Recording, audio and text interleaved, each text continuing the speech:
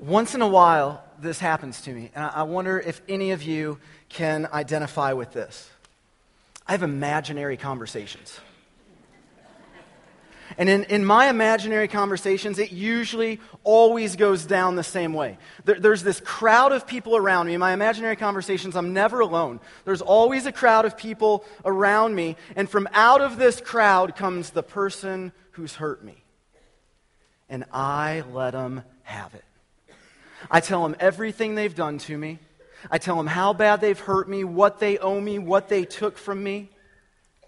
And if anyone walks into this conversation and they don't know what's going on, they just listen to my story for a minute and they say, "Oh, I'd be even madder than you.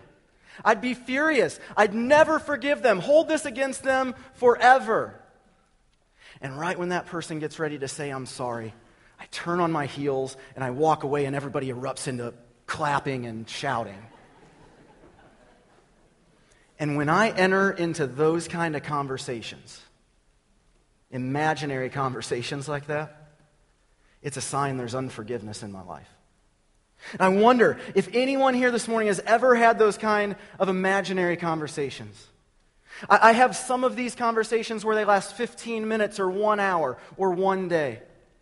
And then there was an imaginary conversation where I was so badly hurt and so badly broken, I had the same imaginary conversation for 2 years. And the world tells us that's okay. You don't need to forgive. It's okay to hold on to that grudge. And it's so appealing, right? I mean, isn't it true that holding a grudge feels good? It feels good to get angry sometimes. But it doesn't work. Because when we don't forgive, what happens is that this unforgiveness and anger and bitterness and resentment just seep into our lives. Scientifically, it's been studied that when we allow those things to come into our lives, there are toxins created in our system that can lead to an increased possibility for heart attacks, digestive problems, chronic headaches, marriage breakdowns, depression, and an increased vulnerability to substance abuse. If I asked you, I think we all could think of somebody right now who lives a life full of bitterness and resentment. They make present-day decisions based on something that's happened in their past. They toss and turn at night, and they don't sleep well over something they can't control and they can't change, and they bring a ton of baggage into every relationship they enter. And the truth is, the longer we hold a grudge, the longer the grudge holds us. And the deeper we let that grudge sink in, the deeper that anger and bitterness and resentment take a hold of our life. And so my prayer today, my prayer is that we'll see how forgiveness breaks the grip of the past and allows us to move forward in freedom. And to do that, we're going to look at a guy in the Bible who forgave. The world would tell us, this guy is not a hero. He is weak. He let people run over him and do whatever they wanted to him. But if you're following in your notes, Stephen was a hero in God's eyes because he forgave. Stephen was a hero in God's eyes because he forgave. So I'm going to ask you to open your Bibles to Acts chapter 6. We're going to spend the entire morning in 2 chapters, Acts chapter 6 and Acts chapter 7.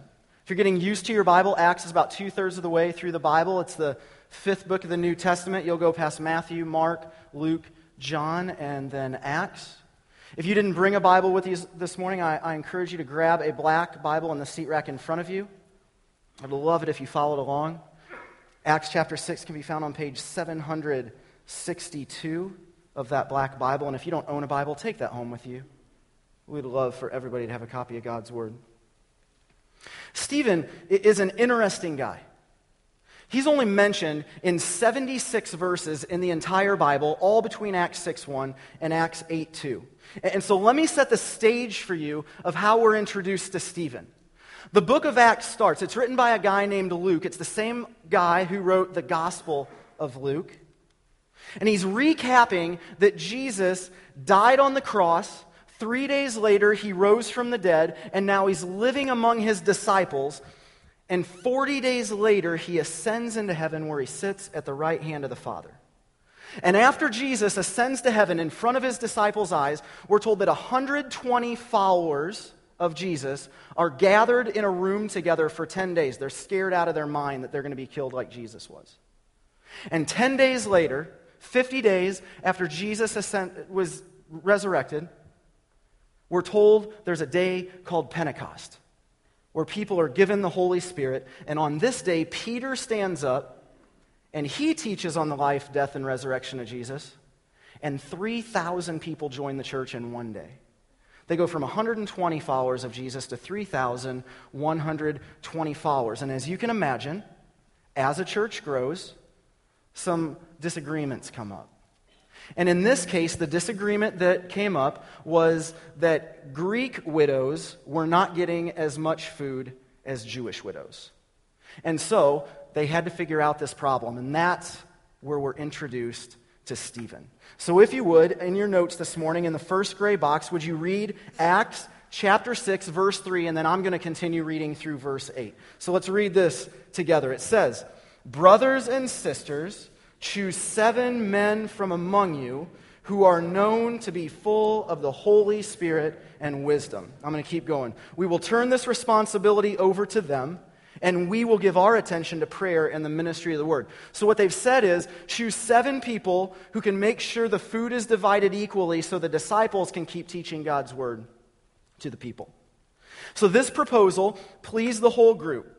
They chose Stephen, a man full of faith and of the Holy Spirit, also Philip, Prochorus, Nicanor, Timon, Parmenas, and Nicholas from Antioch, a convert to Judaism. They presented these men to the apostles, who prayed and laid their hands on them. So the word of God spread. The number of disciples in Jerusalem increased rapidly, and a large number of priests became obedient to the faith. Now Stephen, a man full of God's grace and power, performed great wonders and signs among the people. And so just by reading these few verses, we can learn a few things from Stephen. He was a disciple of Jesus. He was a follower. He was full of faith. He was full of grace. He was full of power. He was full of wisdom. Those attributes are listed. But there's one characteristic that stands out prominently when it comes to Stephen. If you're following in your notes, Stephen was full of the Holy Spirit. Stephen was full of the Holy Spirit. We're told that he was full of the Holy Spirit 4 times in 76 verses. The Bible writers used repetition to signify importance. So if we're told 4 times that Stephen was filled with the Holy Spirit in 76 verses, I want to pay attention to what that means for just a moment. Jesus made a promise to us in the Gospel of John, chapter 14, verse 16, when he said this. It's on the screen. Would you read this with me? These are Jesus' words. "I will ask the Father, and he will give you another helper, that he may be with you forever." I'm going to have Sarah leave that on the screen for just a second, because where the words say, "he will give you another helper," in the original Greek it means just like. Jesus is saying, when I leave, I will leave someone to help you just like me.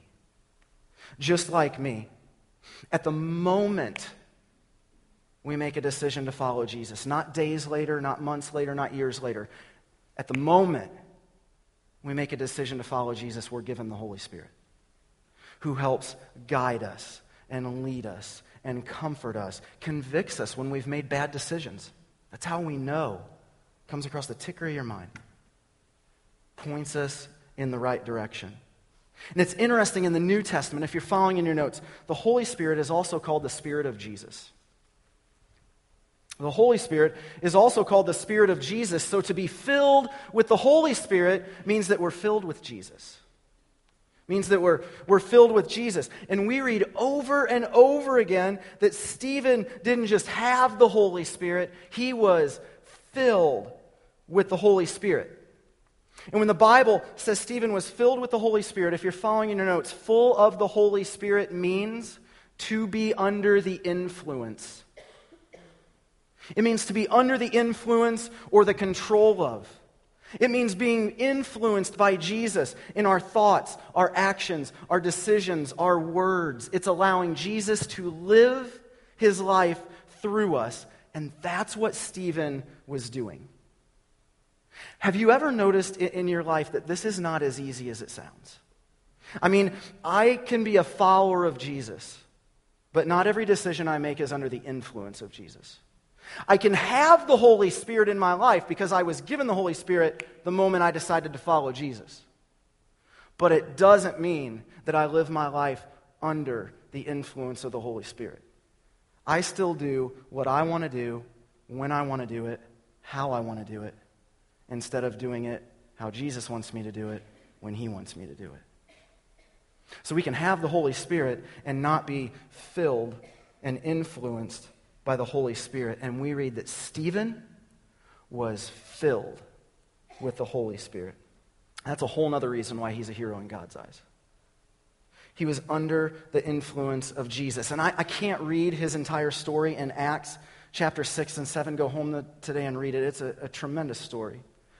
But I want to tell us what happened after they chose him as one of the first deacons in the church. Stephen was performing great signs and wonders among the people, until the members of the synagogue step in and they falsely accuse him of speaking lies against God. He is unfairly arrested and he's taken before the Sanhedrin. Think of like the Supreme Court of the Jewish people.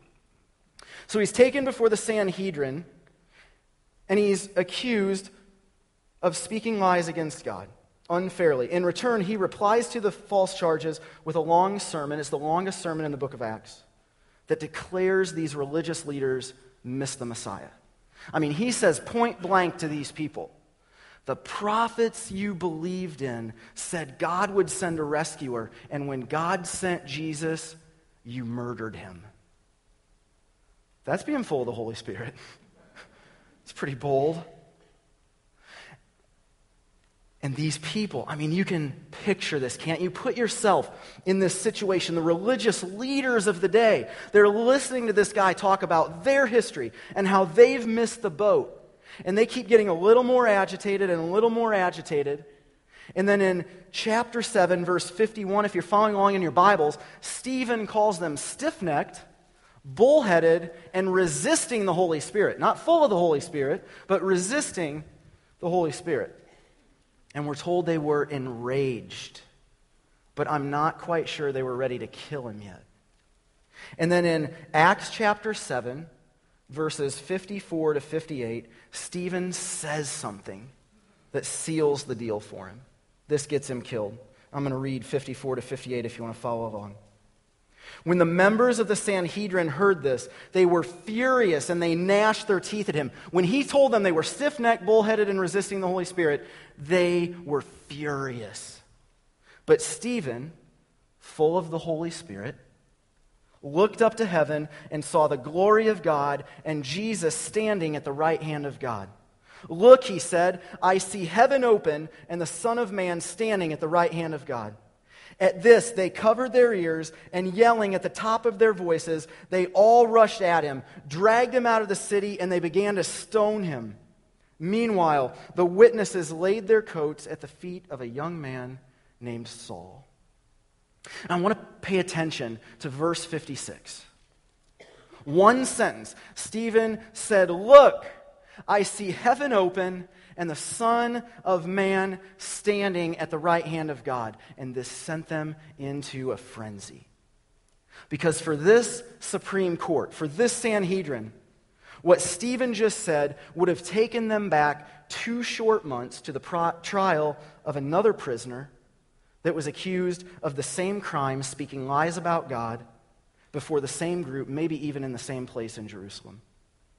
And though the council had brought in false witnesses, there still wasn't enough evidence to kill the prisoner. So the high priest finally asked, I charge you under oath by the living God, tell us if you are the Christ, the Son of God. And Jesus responded to them by saying this, and we read it in Matthew 26, you can see it on the screen. Jesus replied, you have said it, and in the future you will see the Son of Man seated in the place of power at God's right hand and coming on the clouds of heaven. Stephen finishes his speech by saying, look, I see the heavens open and the Son of Man standing at the right hand of God. Stephen just verified that what Jesus had said was true. The words of Stephen became the first positive proof in Scripture that Christ had in fact ascended to the right hand of the Father, and now this Sanhedrin. They either had to make a decision to kill Stephen or to believe what Jesus had said to him 2 months ago. And they decided to kill Stephen. And so in the last moments of his life, and when people stoned others in biblical times, they would take them outside of the city and they would throw them down and they would encircle them and pick up giant stones and throw them at their head and break their bones, and they'd be bleeding. And in those final moments of his life, I'm not sure I would say this, but Stephen said 2 things. He prayed, "Lord Jesus, receive my spirit." Just like Jesus prayed before he died, "Father, into your hands I commit my spirit." And then the last words Stephen ever said on this earth, would you read them with me in your second gray box this morning? It says, "Lord, do not hold this sin against them." Just like Jesus prayed on the cross in Luke 23, verse 34, would you read this with me on the screen? Jesus said, "Father, forgive them, for they do not know what they are doing." Friends, Stephen was so influenced by Jesus. He was so under the influence of the Holy Spirit that he followed the greatest example of forgiveness the world has ever seen. Stephen knew the price Jesus paid to forgive him, and he wanted to follow Jesus' example.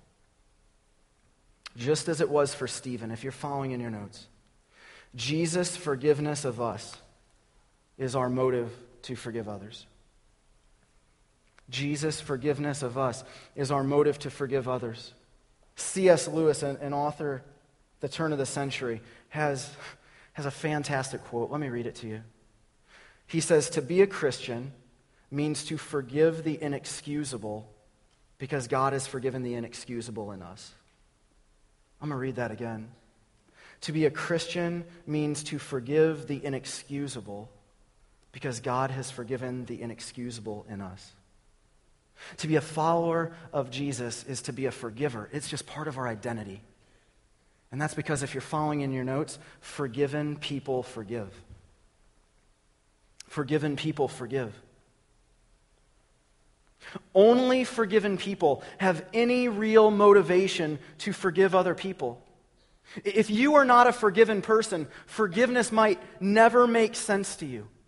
It might be something you resist your whole life. The only reason forgiveness makes any sense is that we've been forgiven. This motivation to forgive is rooted in the story of us all. We were all created by God. Everyone here this morning, you were created by God, by Him and for Him. You are made in His image. And the purpose of your life, if you're here wondering why you exist, it's to be in a relationship with God so that you can shine the light on Him for other people to see. That's why you exist. But all of us, every single person who's ever lived and every person here, we have all sinned and we have fallen short of the glory of God. We have failed to live up to God's perfect standard. And the punishment that we have earned for our sins is death. Not just physical death now, but we are spiritually dead and eternally separated from God. And there is nothing we can do to get right with God again on our own. We can't give away enough money. We can't read the Bible enough. You can't join enough small groups. You can't come to church enough. You can't be good enough. Good people don't get to heaven. But if you're following in your notes, Jesus paid a debt that He did not owe because we owed a debt we could not pay. Jesus paid a debt that He did not owe because we owed a debt that we could not pay. And this is the good news. It's why it's called the good news, that the just and loving Creator of the universe and the Creator of you and me looked upon hopelessly sinful people. And He loved us so much that He sent His Son Jesus to die on the cross for the forgiveness of our sins and to show His power over death and the resurrection so that all who trust in Him will be made right with Him now and forever. Jesus paid a debt that he did not owe because we owed a debt we could not pay. And brothers and sisters, what this means is you don't have to earn being forgiven. Stop trying so hard. You are forgiven. If you trust in what Jesus did on the cross and you say, I admit that I have made bad decisions, I admit I'm a sinner, I want to turn from my sin, and I repent and I turn to Jesus. I believe he died on the cross for my sins, and I want to confess right now that he is the Lord and leader of my life. You are forgiven. We don't earn it. It's a free gift we're given. And what this means is that when we get to heaven, and we see God in all his glory, and we want to fall on our faces and say, God, how could I ever repay you for what you did for me? God will say, you don't owe me anything. Debt canceled. Debt canceled. That's our motivation. We have been forgiven. And now, if you're following in your notes, we are to forgive just as Christ forgave us. We are to forgive just as Christ forgave us. But this is where it gets really hard. This is so difficult. Forgiveness seems so unnatural and sometimes even impossible. Our natural reaction, it's to lash out and get revenge. It's to say, you owe me. I'm going to let you go free if I forgive you. I'm doing you a favor. If you're here this morning, you're going to have to deal with forgiveness at some point in your life because every relationship offers opportunities for forgiveness. Sometimes they are small offenses that easily pile up. Maybe your child says something that hurts your feelings. Maybe your spouse doesn't help around the house the way you would like them to. Maybe somebody cuts you off in traffic. Maybe your neighbor does something you don't like, or he lets his dog come visit your yard and his dog does something you don't like, or your grown children don't do what you wish they would do on the holidays. This leads to some low-level resentment that's just under the surface, like Pastor Jeff talked about last week, that if it's not dealt with, is going to create bitterness and anger and resentment. And these small offenses, they just pile up. But you may be sitting here this morning, and you're saying, you don't know my story. And I don't know your story. Maybe a friend has betrayed you. Your boss has misquoted you or doesn't give you credit for an idea that turned the whole company around. A husband or wife has broken their wedding vows and you don't get to put your kids to bed at night because of what they've done. Your business partner stole money. A parent or a trusted adult has verbally, physically, or sexually abused you at some point. And maybe one of your family members has even been severely hurt or killed by somebody else. I fully understand in a room this size. I can't begin to know how some of you have been wronged. Some of you have been hurt in ways that I will never know. And whether the offenses are small or big, I think we don't want to forgive sometimes because of what we think that might mean in our lives. And so before we talk about what forgiveness is and how we can forgive, I want to dispel several myths of what I think we associate with forgiveness. And so I've left a little bit of space in your notes next to the line, biblical forgiveness is not. And so I just want to cover a few of these. Maybe you jot down one or two that stand out to you. When you forgive someone, it does not mean you condone or excuse the wrongdoing. You don't condone or excuse it. Don't say, oh, it wasn't a big deal. It was a big deal. It hurt you. You don't condone or excuse it. Forgiveness does not mean we're a doormat. By releasing somebody and canceling their debt, it doesn't mean we're a doormat, and it doesn't mean we're going to be walked over in the future. I think we fear that sometimes. Forgiveness, it doesn't mean that we don't remember the past. I think sometimes we think, man, if I forgive this person, I can never remember what they did to me, and that is not true. Some things take time to heal. You're not going to forget about it. And in some cases, I'm not sure God wants you to forget about it, because he will take your hurt and make you into the person he wants you to be on the other side of that. Forgiveness does not mean we have to forget. To go along with that, forgiveness does not mean that we trust the person in the same way again that we did before. It doesn't mean that we have to get together with them for dinner or coffee or have them over. It does not mean that. Forgiveness does not require that the person asks us for forgiveness. We can forgive without anyone ever asking us to forgive them. This is especially true if you've been hurt this morning by somebody who has died. There's no way you can talk to them face to face. They can't ask you for forgiveness, but you can still deal with forgiveness. Here's the last one for you. Forgiveness does not necessarily mean reunion or that you're reunited with somebody. I think if reunion is possible, it is the best course of events. I really do.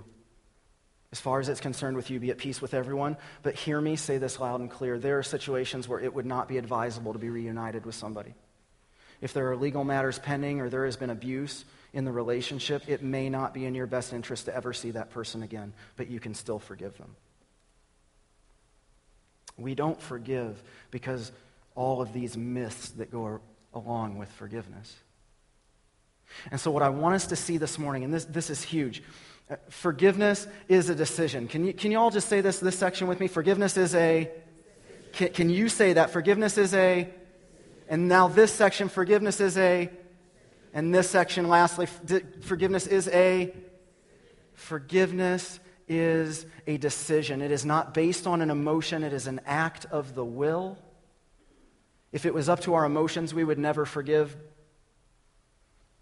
If you're following in your notes, forgiveness, biblical forgiveness, is a decision to cancel a debt. Biblical forgiveness is the decision to cancel a debt. And I say that, I thought about this a lot this week. Every time we're hurt, there's a sense that something has been taken from us. Think about that for a minute. Every time we've been hurt, every time we get angry, it goes back to this sense that something has been taken from us. And forgiveness is a decision that says, despite what you've taken from me, you have ruined my family, you've messed up my future, you took my childhood, your ex-husband or wife took from you the opportunity to finish what you started. Somebody took your money. Forgiveness is a decision that despite what someone has done to you or taken from you, you say, you don't owe me anymore. Debt canceled. And something happens when we say those words. Something happens. And this was a huge learning for me. Forgiveness isn't so much about the person you forgive. Many, many, many, many times, forgiveness has very little to do with the one being forgiven. Beth Moore has this great quote. I can't even say it any better than this, so I put it as a line in your notes. She says, if you're following in your notes, forgiving doesn't make the offense all right. It makes you all right. Forgiving doesn't make the offense all right. It makes you all right. And that's because there is a freedom in forgiveness. The truth is, the one who doesn't forgive always suffers more than the one not forgiven. They may be off living their life, living it up, having a great time, not knowing how much we're hurt, and maybe sometimes not even knowing they hurt us. And we are stuck here in miserable, weighed down with bitterness, resentment, anger, and unforgiveness. Forgiveness, please hear this. Forgiveness makes us all right. It makes us all right. And so as we end today, I want to talk for a few minutes about how we can forgive. I have to imagine some people here, they want to forgive somebody. You know you need to forgive somebody, but you just don't know how you could ever do that. You want to get rid of the bitterness. You want to get rid of the anger. You want to get rid of the resentment. You want to get rid of the grudge because it is eating you up. And I just want to walk through 4 steps that I think could help us. I pray it would help us forgive. And let me say this. Maybe you think you can't do this on your own. And I would say you're right about that. You can't do it on your own.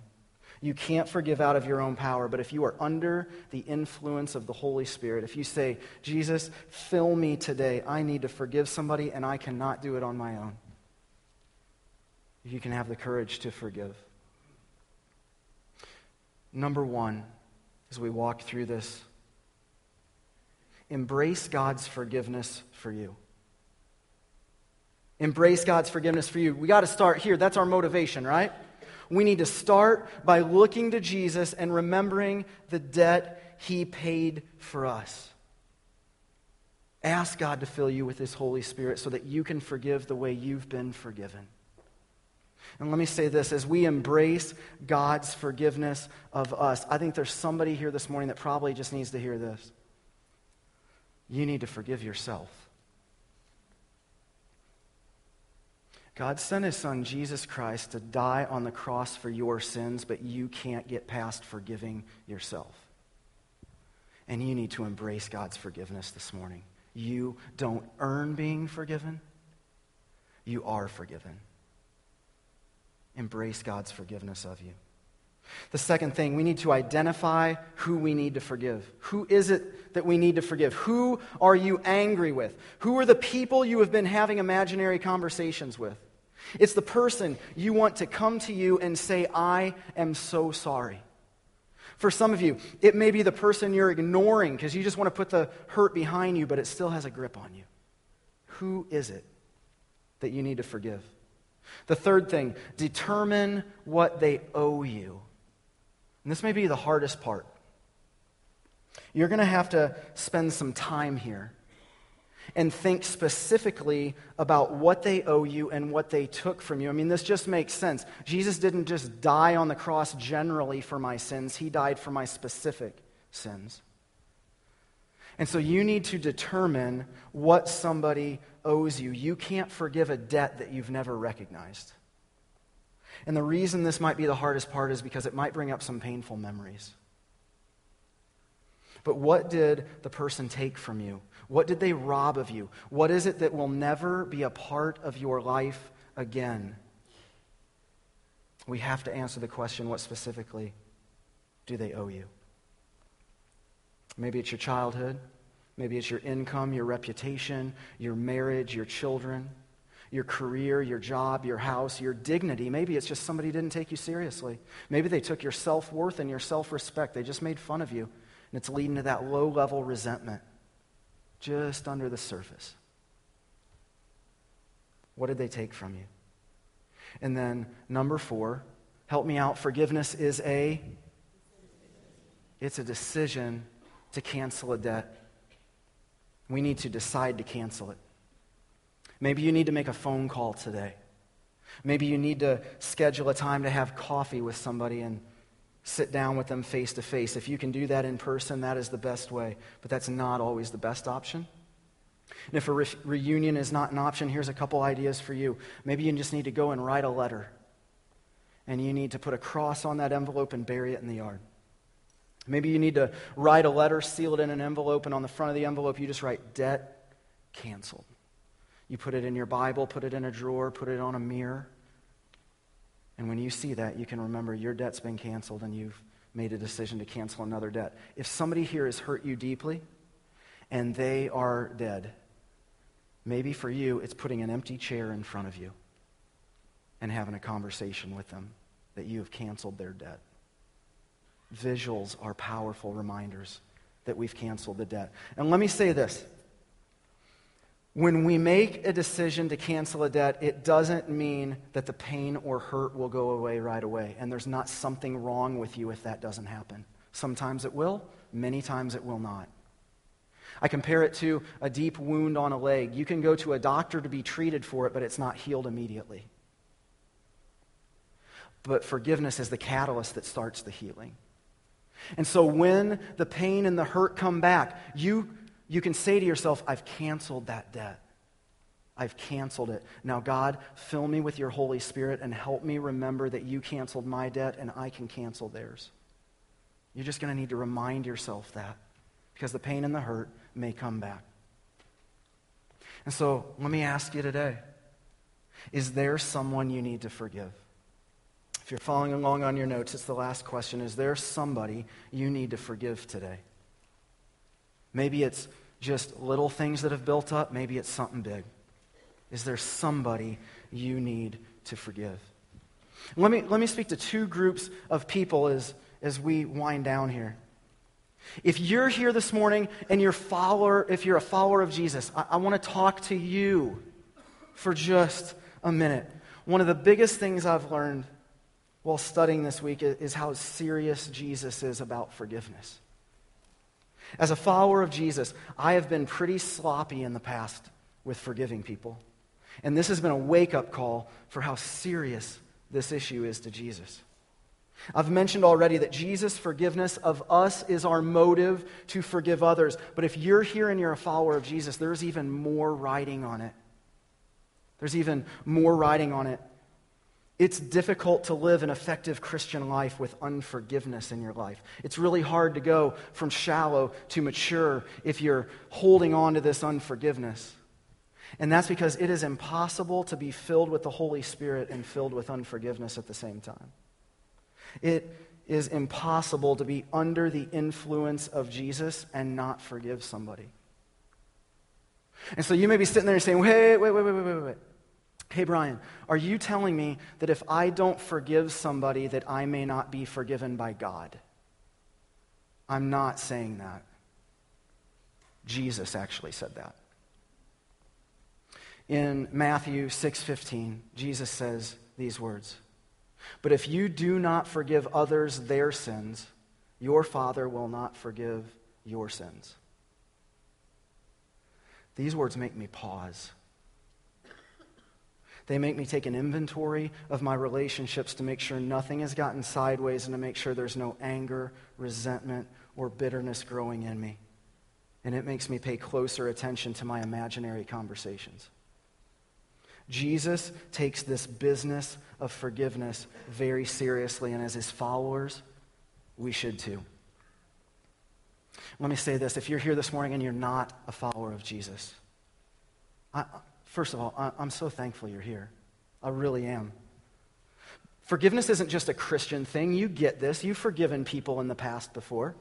Everybody forgives in some capacity. But here's what I want to say to you. If you're not a follower of Jesus, I don't exactly know how to help you, because I know about myself that if I wasn't a forgiven person, I wouldn't be a very forgiving person. My only motivation is that I've been forgiven. And so I want to say to you, if there ever comes a time in your life where you get so sick of being angry and held hostage to people that you don't even like, if there ever comes a point where you throw your hands up and you say, I need to be saved from this bitterness and anger, I want you to know that God will be right there at that very moment. And when you turn to him, you will know what it means to be forgiven, and you will be free to go forgive others. You don't earn it. It's given to you. So this morning, we don't slow down enough. I know I don't in my life. We just want to give you a minute to reflect on this issue of forgiveness. Maybe you just need to say to God during this minute, thank you for sending your son Jesus to pay a debt he did not owe, because we owed a debt we could not pay. Maybe for you, you just need to say, fill me with your Holy Spirit this morning, because I have been holding on to this junk for so long and I want to get rid of it and I need your help. And you might be here this morning just trying to figure out who this Jesus is. And maybe you just say that to God. God, reveal to me how big of a deal Jesus dying on the cross for my forgiveness was. But whatever you need to say, we just want to give you a little time to think about where you are with forgiveness.